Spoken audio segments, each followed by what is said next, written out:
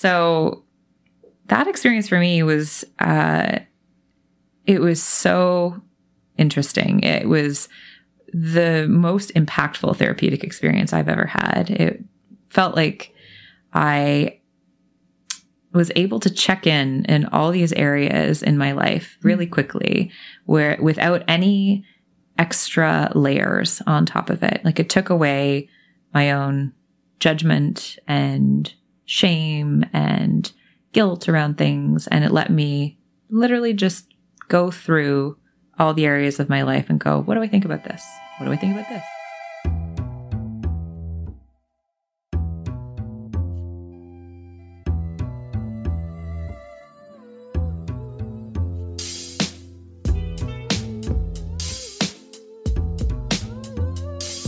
As the so-called third wave of psychedelic renaissance unfolds, the notion of self-improvement has taken a new and deeper meaning. In fact, and after a long slumber, the field of mental health is waking up to the therapeutic potentialities of these powerful tools in relieving symptoms of depression, PTSD, addiction, and fear surrounding terminal illness. Targeted towards beginners, Michael Pollan's book, How to Change Your Mind, published in the summer of 2018, propelled the conversation around psychedelics to the forefront. Whether it's MDMA, psilocybin, ayahuasca, or more, the potential for consciousness expansion and psycho-spiritual growth is immense.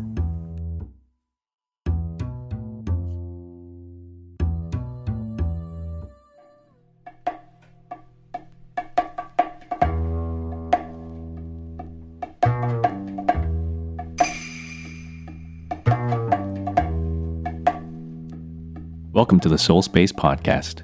We're your host, Adrian Ethel. In 2017, the FDA granted Breakthrough Therapy designation to MDMA for the treatment of post-traumatic stress disorder, or PTSD, and is currently in phase 3 clinical trials. Popularly known as a recreational drug and the main ingredient in Ecstasy, MDMA is paving the way for the possible near-term legalization of psychedelic therapy. On this episode, we talked to Anne Wagner, a clinical psychologist and one of the lead investigators involved in the clinical trials of MDMA plus cognitive-based psychotherapy for PTSD. Anne tells us how she ended up working in the cutting edge of psychedelic science and what these studies offer for the future of mental health.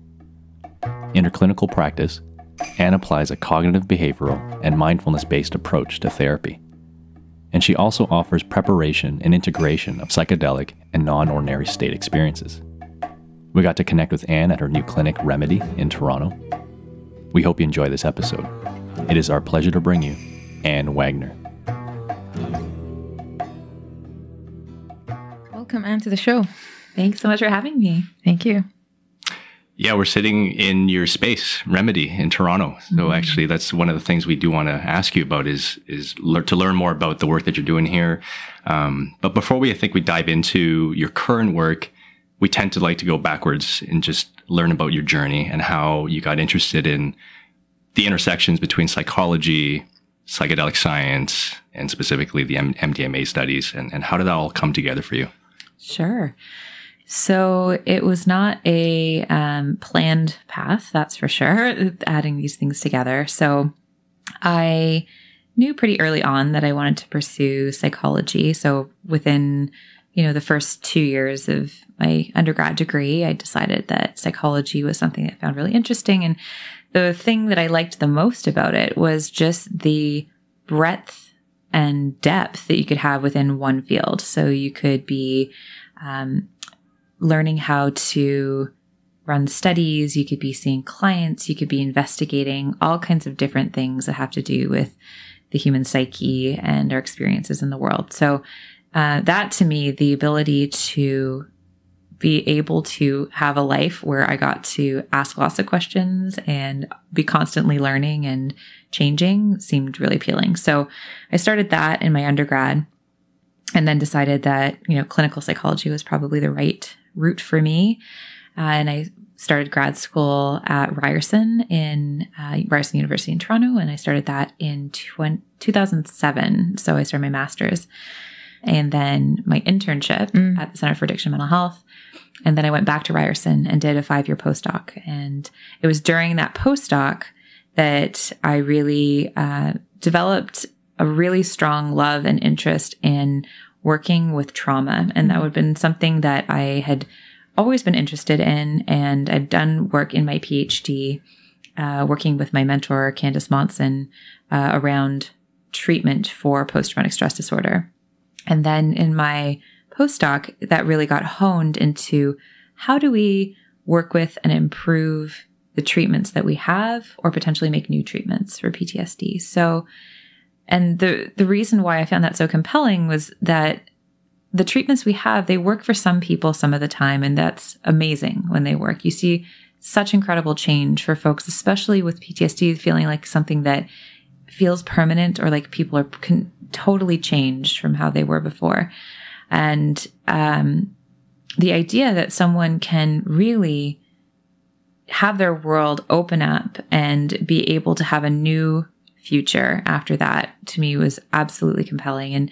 And, I tell the story sometimes that I think my interest really started in that, given my grandfather was a World War II vet, and he worked with Veterans Affairs Canada as an Under-Minister for Veterans Affairs. And he really, really believed in supporting the veterans in terms of their experiences. And at the time, we didn't have a word for PTSD after World War II, but he knew that there were lots of people who were struggling after their experiences. So I kind of grew up understanding that this was, after really challenging and traumatic experiences, oftentimes that people have no choice whatsoever in the circumstances in which they're placed, that we owe our brothers and sisters, the ability to help work through, move forward, and heal in different ways. So that all kind of started to resonate and coalesce when I was in my postdoc, and I was working with Candace on some studies around this treatment that she developed called cognitive behavioral conjoint therapy for PTSD. So it's a couples treatment. And that to me was so interesting and fit with my values in terms of being able to work interpersonally with folks and seeing the impact, not just on the person, but on their relationships, on their families, on their communities, in terms of how trauma impacts us. So we were doing work with CBCT and testing that in various ways when Candace was approached by the team at MAPS, which is the Multidisciplinary Association for Psychedelic Studies, about potentially collaborating. And the MAPS team had been looking at the use of MDMA for the treatment of PTSD for many years at that point, over a dozen years. And with, the steps before that, having taken, another 15 before that. So there was some conversations, and I was really lucky to just kind of parachute into this conversation right at the beginning with Candace. And we decided to be open-minded and give it a go. And so the really exciting piece for me was that I have no idea about psychedelic use in psychotherapy at that point, like zilch. What year was this? This would have been in 2013. So I went from literally no knowledge to now running clinical trials with MDMA, and it's been the most impactful transition for me in terms of my own trajectory and growth, and as both a person, but also as a researcher and a clinician. So a lot has changed in 6 years, that's for sure. And at that point, that's when we started to work on this pilot study of cognitive behavioral conjoint therapy plus MDMA for the treatment of PTSD. And that started off by Candace and I getting to have our own MDMA therapy experiences through a study for therapists that gave them the experience of understanding what that feels like. And that for me was the thing that convinced me that this was going to be worth my time and energy and putting a lot of love behind this work. So that was the starting point. And that session would have been in spring of 2014. And it's been kind of history since then in terms of getting this going. So, yeah. Because something I'm thinking about when you're talking about PTSD, a lot of people connect it only with veterans. Granted, veterans have, they go through a lot and they see all kinds of horrible scenarios. But there are also different types of PTSD, complex PTSD. There are people that, due to childhood trauma have PTSD. So maybe if you can just talk about PTSD a little bit. Sure. Yeah. So PTSD arises from a whole number of different traumatic experiences in people's lives. And it can be from repeated experiences like childhood abuse experiences. It can be from repeated exposure to adverse details. For example, first responders are prime for that experience. It can be from single incidents, like it could be from an assault or an accident or witnessing something really traumatic happen to somebody else. And it can be, as you said, for veterans, from experiences of war. It can be from displacement. It can be from all kinds of different aspects of conflict. So, yeah, the idea behind PTSD is it can come from all these different things, but it often looks the same in terms of its presentation, right. In terms of what it looks like and people feeling like they need to avoid things that remind them of the traumatic experience, whatever that experience is. There's the re-experiencing of thoughts and memories associated with the event or events. There's the hyperarousal that goes alongside of it. So that feeling in your body of being constantly on alert or constantly activated in some way. And then there's numbing that goes alongside of it as well. So you may have either really strong emotions and really challenging cognitions, or you may end up having a numbed out experience where you're not feeling much at all. And so all of those, that constellation of symptoms, if you will, or things that happen, they all form to make up PTSD. And the differentiation, between complex PTSD and PTSD is, it's one where I think people find it really helpful to talk about complex PTSD, to think about the extent of the experience that they've had. And what I find in the research is actually that the treatments that we have for PTSD as just PTSD work for complex PTSD as well. So I think that for me, I often get questions around complex PTSD and what do I think about that. And, I've done some publishing actually around challenging the construct of complex that there is no real difference. Yeah. Right. Obviously. Yeah. And simply because if we really whittle it down, what matters most is the experience. Yeah. But it's also, if we're going to differentiate, it's usually because we want to figure out how to best help and best treat. Yeah. And so therefore, if how we treat would be the same, why would we differentiate between the two? Anyways, I'm a fan of parsimony, so I like that. Yeah. Yeah. Sense, yeah. So anyways, very open to however you want to interpret your experience. 100%. That's in your hands. But how it guides how we form treatment, I think, is a different way. I think the main thing is that because a lot of people who are suffering from PTSD and they're not veterans, they don't legitimize their, they feel like, or they perceive like, do you really have PTSD? Like you we're not in a war zone, something like that. Yeah. Yeah, exactly. And I do think that helps in terms of, I notice it more actually in terms of folks having a broader understanding of their experience if they feel like they identify with one term or another. And yeah, I think whatever means to be able to own and accept that experience is useful. Right. Yeah. I put a flag down when you mentioned having that experience with Candace the first time. You were sort of convinced that you wanted to do this research. Are you comfortable sharing what that experience was like? Sure. Yeah. Okay. So the experience of having an MDMA therapy session. So the way it was designed in that first the thing I participated in, we had one active session and then one placebo session, of course. So you don't know which one you're going to get first. And, but you pretty quickly will know which ones. Yes. Well, I figured it out. Although it was pretty funny. About an hour in, I was not perceiving any effect at that point. And I thought to myself, I was like, this is probably placebo. All right. Like, I'll have to wait. Oh, no, it's not. Yeah, exactly. Yeah. Within 10 minutes, it's funny. Everyone else had seen my blood pressure spike, but I had not seen the recordings. I have shades on and they were all, waiting. And then I'm like, well, yeah.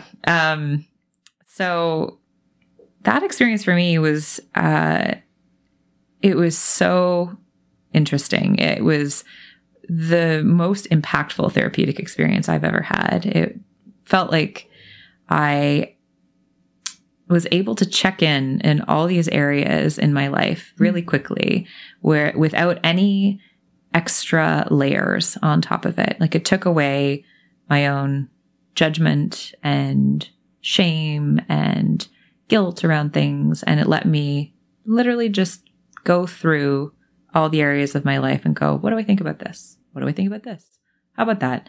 And it felt like, I wasn't particularly intending to check in these areas, but it allowed me to do that. And it felt like I reached my conclusion easily and readily. And even if that conclusion was ambivalence about something, I was like, great, I'm ambivalent about that. That's the answer. So it let me not second guess a lot of things that were happening in my internal world. And I found that the effects of it lasted for a really long time. I mean, it literally, that session, I felt like I was, integrating and processing for, weeks, if not months later. But the overall impact for me has been, it changed my life in a lot of ways, not just because of the therapy, but also what it then led to. And I think that sense of that deep investigation and exploration can really help to shape your trajectory. So, so that was, and I was actually really grateful to have a placebo session next, because then I just got to integrate the whole experience a few days later and talk about it, going like, wow, all right. So all this stuff happened in that session. We'll get to chat about it now.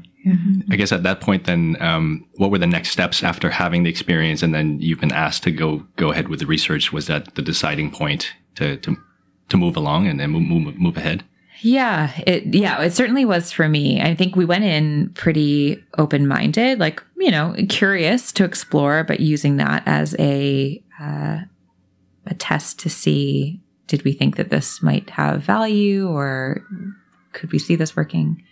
And so after that, we ended up, initially we were thinking a lot about, okay, so we'll go into the experience and we should have these questions in mind and we should think about it. And then as soon as I got into the MDMA experience, I was like, forget it. I'm just having my own experience. I'm not thinking about methodology for a study right now. That's amazing. Yeah. And so we both chose to use that week just to have our own experiences and think through that. And then with time, I quickly made the decision that I wanted to use this as a tool for therapy, but we then gave ourselves a bit of space to then actually start thinking up what that would look like in terms of a treatment and a protocol and things. Mm-hmm. So you guys combined the MDMA therapy with, you said CBCT? That's right. Yeah. Can you talk to us about that, please? Sure. So CBCT, cognitive behavioral conjoint therapy for PTSD, is a 15-session treatment that's designed for two people to go through the treatment together. And those two people could be in any way in relation with each other. It's generally speaking, it's romantic couples who choose to go through treatment together, but it doesn't mean it has to be. And so within that treatment, folks are taken through kind of three main phases of therapy. The first phase is really understanding PTSD, doing some psychoeducation about what PTSD is, what it might look like in your relationship, how it's impacting you, as well as talking about how anger and aggression can impact the relationship and beginning to understand what those look like in the relationship and building some skills to counteract that and cope with. And then moving into phase 2, we go more specifically into other skill building. So communication skills like paraphrasing and some problem solving skills, and beginning to approach things the couple has been avoiding. And so we designed these approach tasks with the couple to help them be able to live a life of approach where they're, engaging together and doing things that they may not have been doing otherwise. And then the third phase specifically moves into making meaning of the traumatic event. And so thinking about areas where each of them and together, they may be stuck around the trauma, and thinking through some core themes that are related to trauma. So acceptance and blame are a big one, control, power, trust, esteem, intimacy, post-traumatic growth. So using those.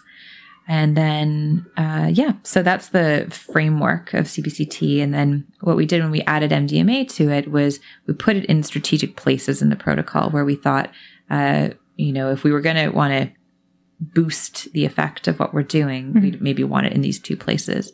So we put it, one was in right after they'd learned the communication skills. And so being able to have those skills as a bit of a template to be able to work with the experience together, both during and after. And then again, we placed one right in the heart of the trauma processing. So they'd started some, and then we put the MDMA session to allow them to see what else could unravel in that moment, and then work with them to integrate it after. I think you had mentioned that it's not only romantic couples, right? Have you guys had different types of dynamics? So in the pilot with the MDMA, it was only romantic couples. Okay. We were open to, the recruitment was open for any type of dyad, but it was only couples who came in. But then in case studies that we've worked with outside of that study, we've seen parent-child, we've seen good friends go through it together. I'm trying to think if we had siblings. So there's been a few different constellations. Yeah. And do you think the impact of the therapy would be different if it was just singular, like the person that's suffering from PTSD without the conjoint? So, therapy? I mean, there are other therapies. Right. Because I'm just thinking about the difference between both. But I do see the benefit of the relational aspect. Yeah, it's definitely a different frame in which to conduct the therapy. And, the individual treatment, for example, cognitive processing therapy, which is going to be the next pilot study that we're running with MDMA.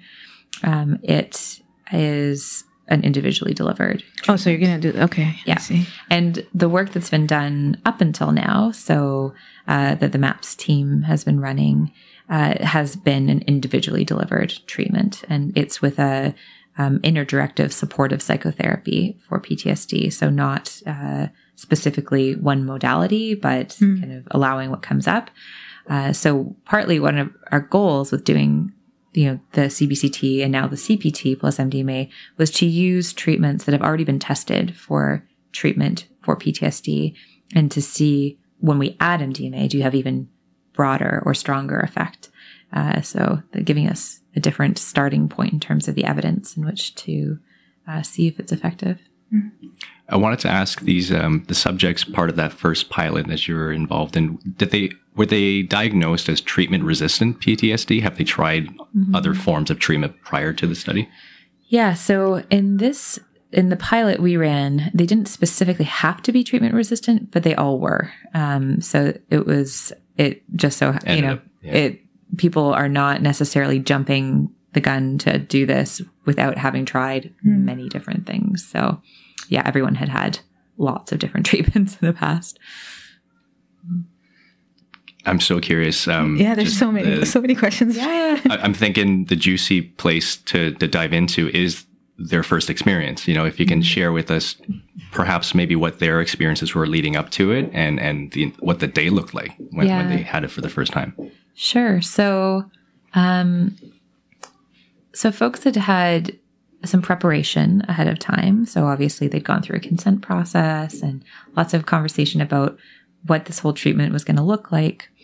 And then they'd had some intensive days, or a day and a half basically, of CBCT. So we squished the equivalent of 5 sessions into a day and a half of CBCT.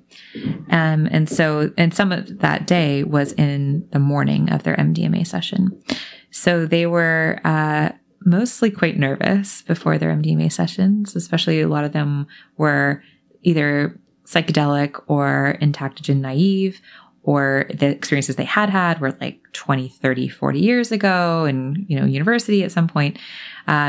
So never in this context and never with the presumption that they're going to be talking about trauma. So, so there was definitely anxiety ahead of time, which we would work with. And a lot of the partners were quite anxious too, because, they were like, okay. They're coming along for the ride. Yeah. And everyone, went through with it and did it. And so the way the room is designed when we were doing the sessions, there would be 2 recliner chairs. And so the couple would sit in those recliner chairs and be able to either have the option of sitting up or lying back, not completely flat, but quite reclined. And then the 2 therapists would be in the room with them and facing them. And then if people were feeling really activated and they wanted some support from the therapist, we had like small camper chairs that we would sit beside them on the recliner chairs. So they could have a little bit of space or closeness. And they were close enough to each other that if they reached out, they could touch hands or hold hands, or can choose not to if they wanted to as well. And so the way the day was, there really was no structure to the day other than, we would encourage them to spend time, as we deemed it, inside, which means with headphones on, eye shades on, and just reflecting internally in that experience. And then other times where they'd be talking with us or talking with their partner and sharing the experiences that were coming up or reflections. We'd go through different periods of time inside, time outside, and we learned how to better orchestrate interaction between the couple in terms of, at some point someone's ready to talk and the other one's deeply in process with something else. So we learned how to kind of check in with one or the other, or maybe jot down a note and say we'd hold that thought for them and they could go back inside, and we'd raise it again when everyone was, out in the room. Yeah. So that's basically what it looked like. What about the role of music? Yeah. So music plays a very important role in kind of assisting the process. So, allowing for an arc in the experience and having supportive music kind of at the beginning, and then active music as you're kind of getting peak effect, and then music that helps with resolution closer to the end. But you also need to, we were flexible with the music within it. So Annie Mithofer, who is one of the investigators, and she's a great DJ. So she was our DJ for all the sessions, which I'm going to have to learn how to do when I'm running the sessions here. And so both members of the dyad would have earphones on, and we'd also have it playing in the room. So everyone could hear the music. Oh, okay. So we had splitters to do that. And then at times we'd turn the music off when they're talking. Yeah, I was going to ask, do you turn off when they're talking? You guys turn off the music or turn it down. Oh, okay. So, just mostly so everyone can hear each other. Yeah. How many couples were there in total in that study? Yeah, so it was a small number. So we ran 6 couples through it. And it's really, originally we were thinking of going up to 10, but for a number of different reasons, including time and money. And but also the main reason was because our effects were looking very good. We decided to stop at 6 to be able to kind of had enough evidence to show we can do it. It's feasible. It's safe. People tolerate it and people improve. And that's enough of a signal to say we need a larger study. So in designing the larger study that would have a control condition. I imagine all the internal experiences vary, greatly between participants. But were there any commonalities you guys noticed in those in the 6 that you were sitting with? Yes. I mean, one thing that I think was very interesting as someone who, does a lot of trauma therapy with folks outside of MDMA work is just how consistently people would go into their trauma memories and recount the experiences unprompted with MDMA. And so that was fascinating. And I'd heard that had been the case with the other studies, but that it like clockwork would happen every time. And, it was no priming, no asking people to go into the memory. We don't even actually require that at all of people in CBCT to actively go over the memory, but it happened for everyone. Mm-hmm. It's like they went through the files of, Mm-hmm. Amazing. Yeah, that analogy is used a lot, actually. It's like putting files in a row. And, I had that experience myself of like checking in. It's like checking all the files, and other people with PTSD, when they're going through this, are, checking through the files, the memories. Yeah. And so then the role of the therapist is really, the major role is pre and post the experience. Like during the experience, of course, you're holding the space for the clients, but it seems like, from what you're saying, that it's like self-guided in a way. Yeah, in the MDMA session itself, we're definitely there to hold space and to help when people are stuck. And so I think that piece is also very important. Of course.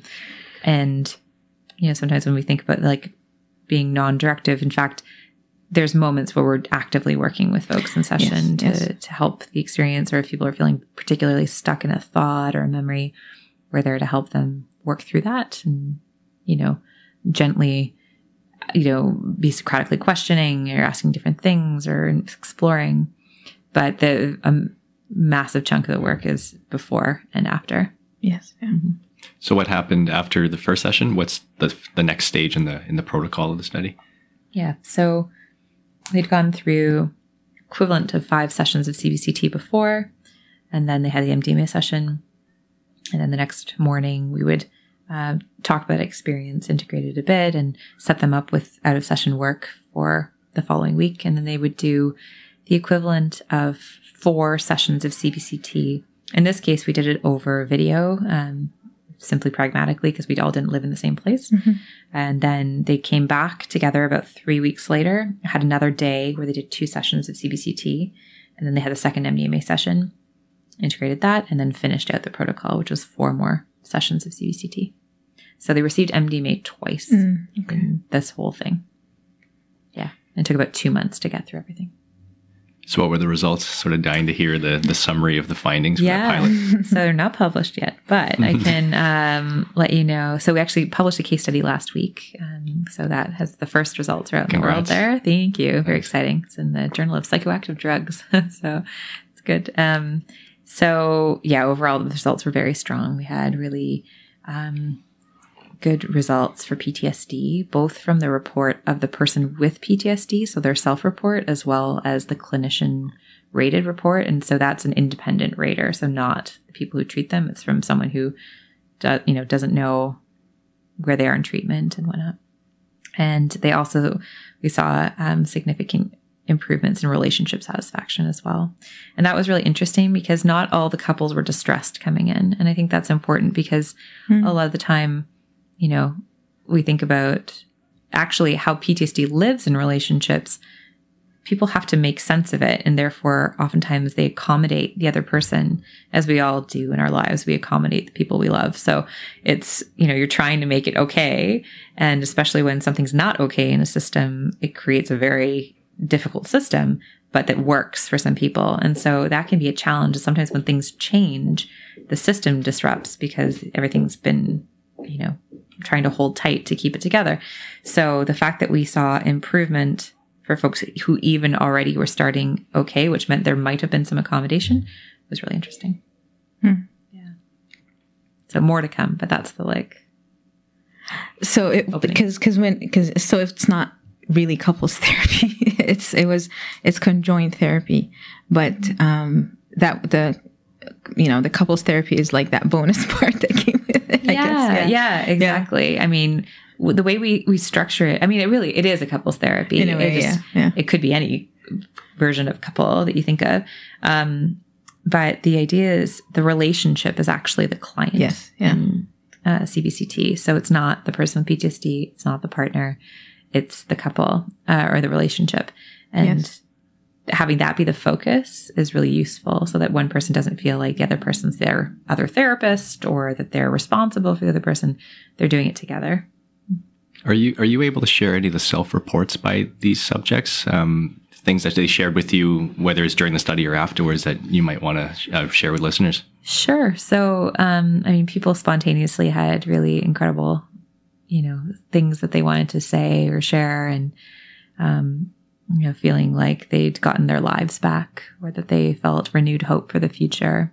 And, in the session itself, I had people say that, this is really, they felt like they'd gotten their marriage back, or that they now have the sense of feeling connected.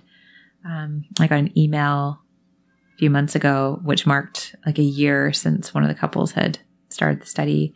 And it was just a reach out of gratitude and thanks, and reporting that they now felt like they had a completely different life, and they were very grateful, and that they just thought it was all really cool. So that was a really neat thing to receive. Mm-hmm. It's amazing. How about how rigorous was it for you, to go through the daily experience of going through the study and your personal experience of it. Yeah. It's a labor of love doing a clinical trial, that's for sure. I can imagine. You really have to want to do it. And I remember, Candace once told me this is not for the faint of heart. I'm like, no, it is very, very true. It's a lot of details and a lot of planning.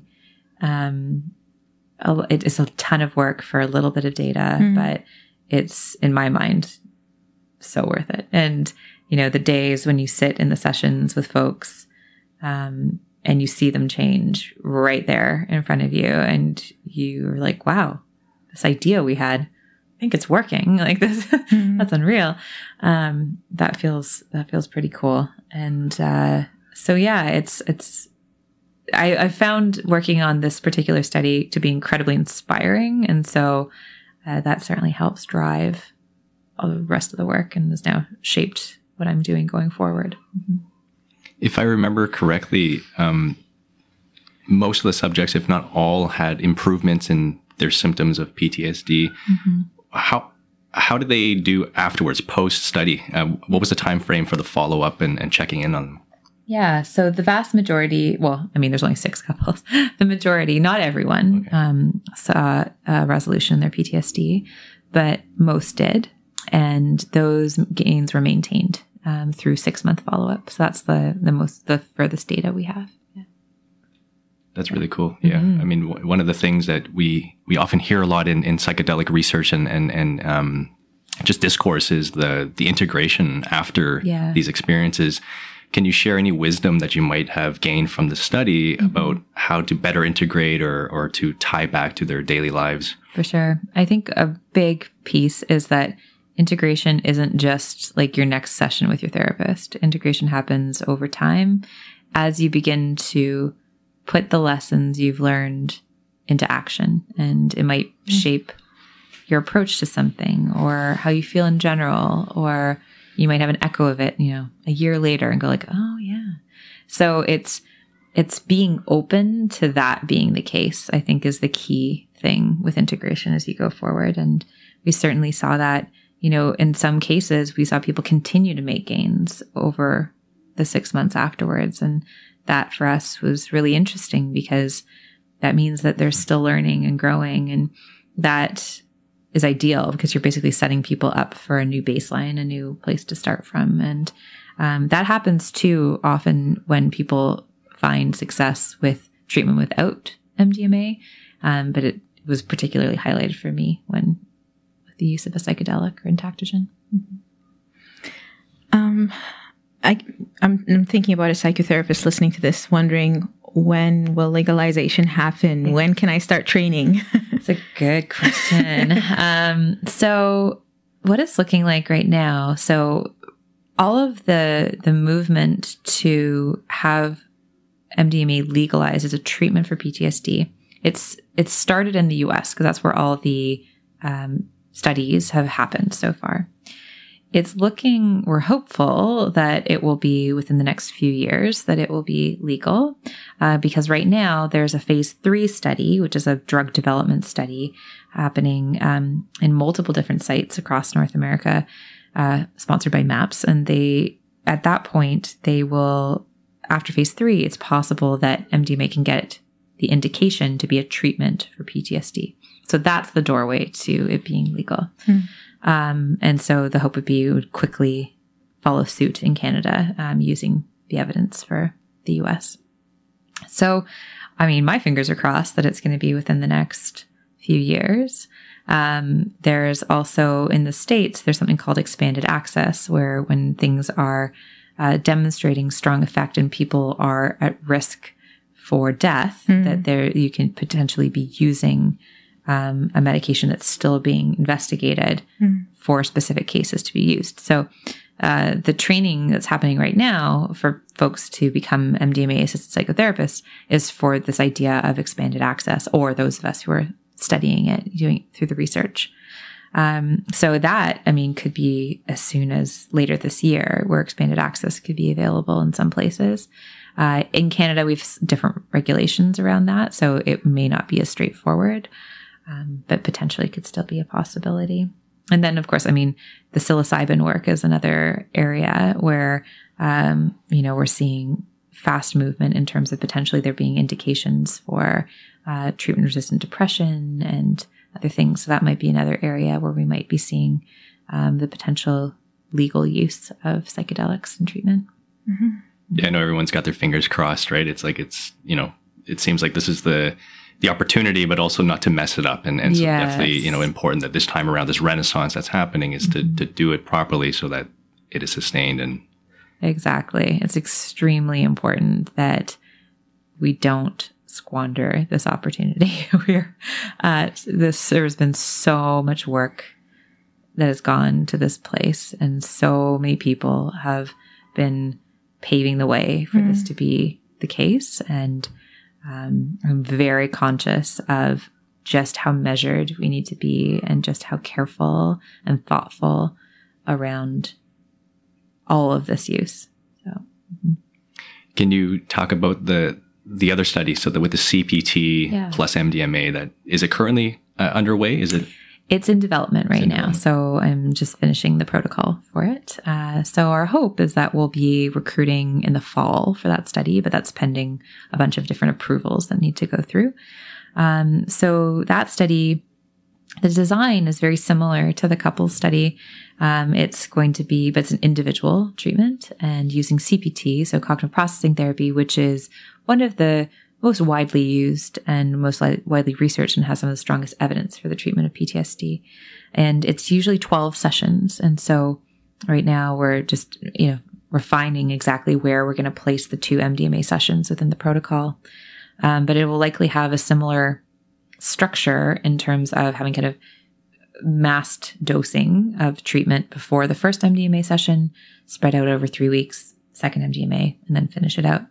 And this time not over video, because we'll do it here in person. How's the recruitment for that? So how do people, if they're interested in joining the study or being a participant, how does that happen? How does that work? So right now we don't have open recruitment since the study isn't approved yet. But if people are interested in it, it will be for PTSD. So it is specifically for PTSD, and people don't have to already have a diagnosis of PTSD because it will end up, they will have to go through assessment through the study.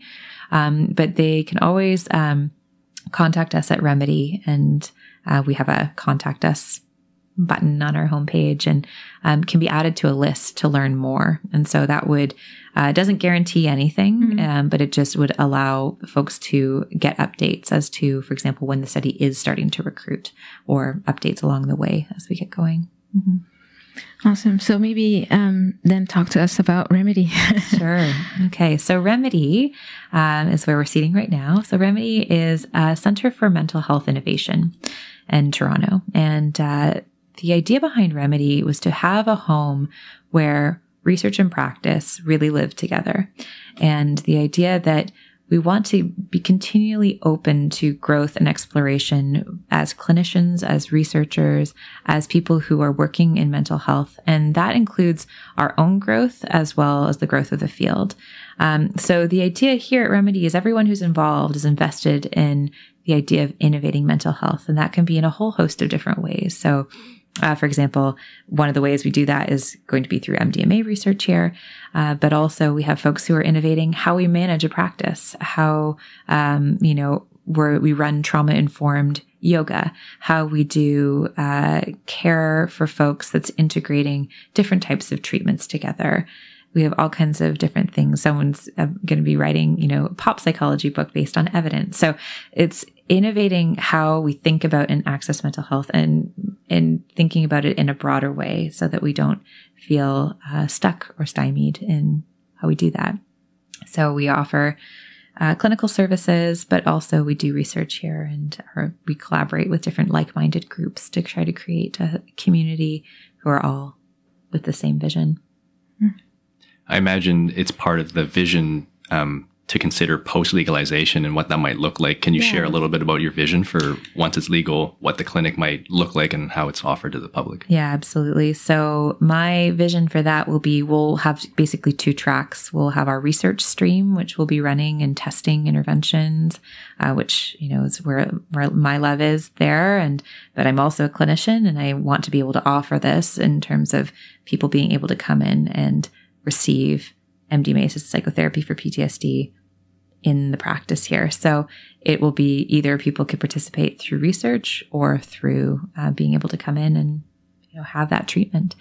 So we'll be set up here to be able to offer that, given that we're already going to be set up to run the research. And so we'll be ready and opening our doors to that as the minute it's legal. So we've got a team here who I just took a team down to Asheville, North Carolina for the most recent MDMA therapist training. And so we've got a team who are raring to go. Mm-hmm. That's awesome. If I'm just imagining if you had infinite funding and resources from a researcher's side, what would excite you as far as future studies that you might want to explore and go into?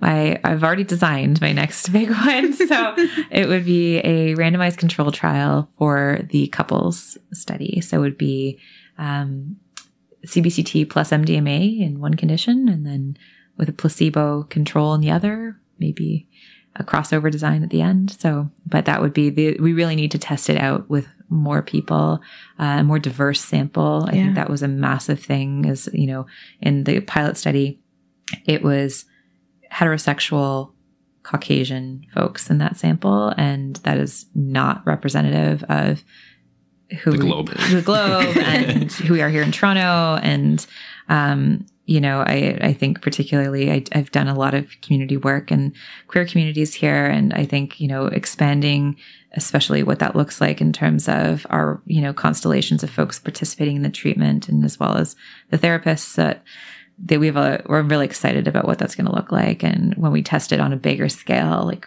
what's it going to look like for everybody? Yeah, it's going to look very different. Hopefully it's going to be legal very soon. It's going to look different when it's, out there and different people are accessing it. Mm-hmm.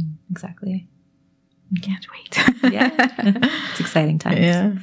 Yeah, we're super stoked for your work. I mean, you're right in the trenches, so it's a real honor, actually, to be in your space and to get a glimpse of the journey so far. Oh, thank you. Yeah.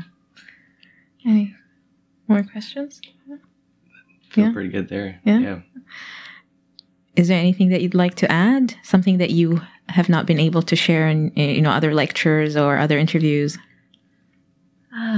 It's a great question. I think, it's a really exciting time for this work. I think it's the possibilities for growth and exploration are also huge when it comes to psychedelics and entactogens. And I don't want to lose sight of that. And I think oftentimes when we are focusing so much on the clinical work and the clinical indications, that sometimes feels like maybe it gets pushed to the side when, there's so many cultures around the world who've used psychedelics as forms of ritual, as forms of growth and learning and healing that, this is not new. This is not new at all. Yes, and, I want to honor that. In fact, it's ancient. Exactly. Yeah. Just so happens that we're conceptualizing its use right now with how we understand this particular version of how we present is. And in our modern context, which is fine. Yeah,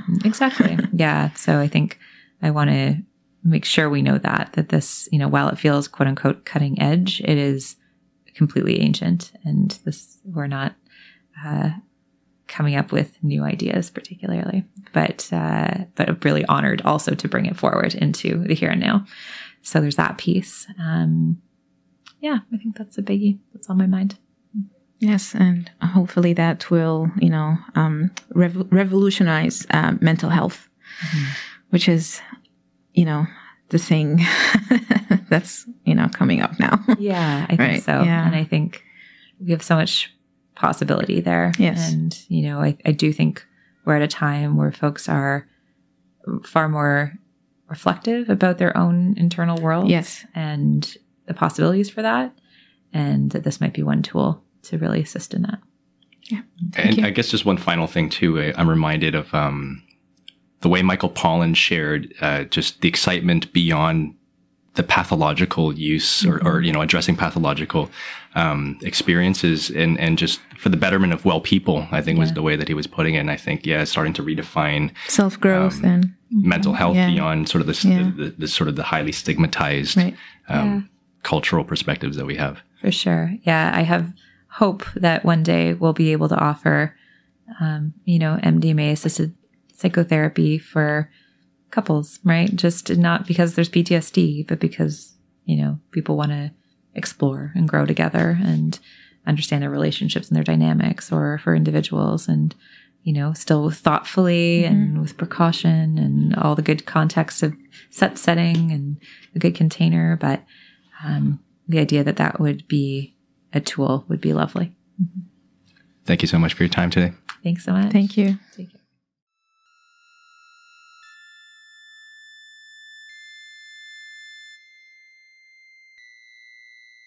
O traveler, O seeker, an inner roar jolts and cajoles you from the depth of shadows and slumber.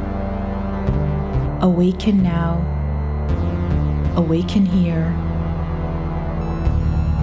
Reluctant you wail, in despair you lie. From the center to the periphery you traverse, June upon June. The taste of frivolity no longer appeals to you. Annihilated you tread, skillfully you tread, unskillfully you tread. The one light guiding you through the woods, alone, amongst others, with awe, with love. From the periphery to the center you traverse and taste honey for the first time.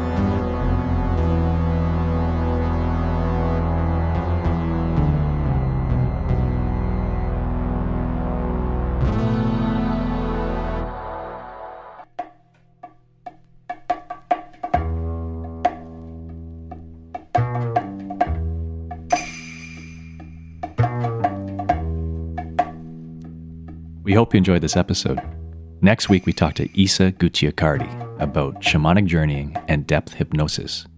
You can find links and show notes at soulspacepodcast.com. Please support our work by leaving us a review on iTunes. And you can follow us on social at soulspacepod. That's soulspacepod. As always, thanks for tuning in. Until next time.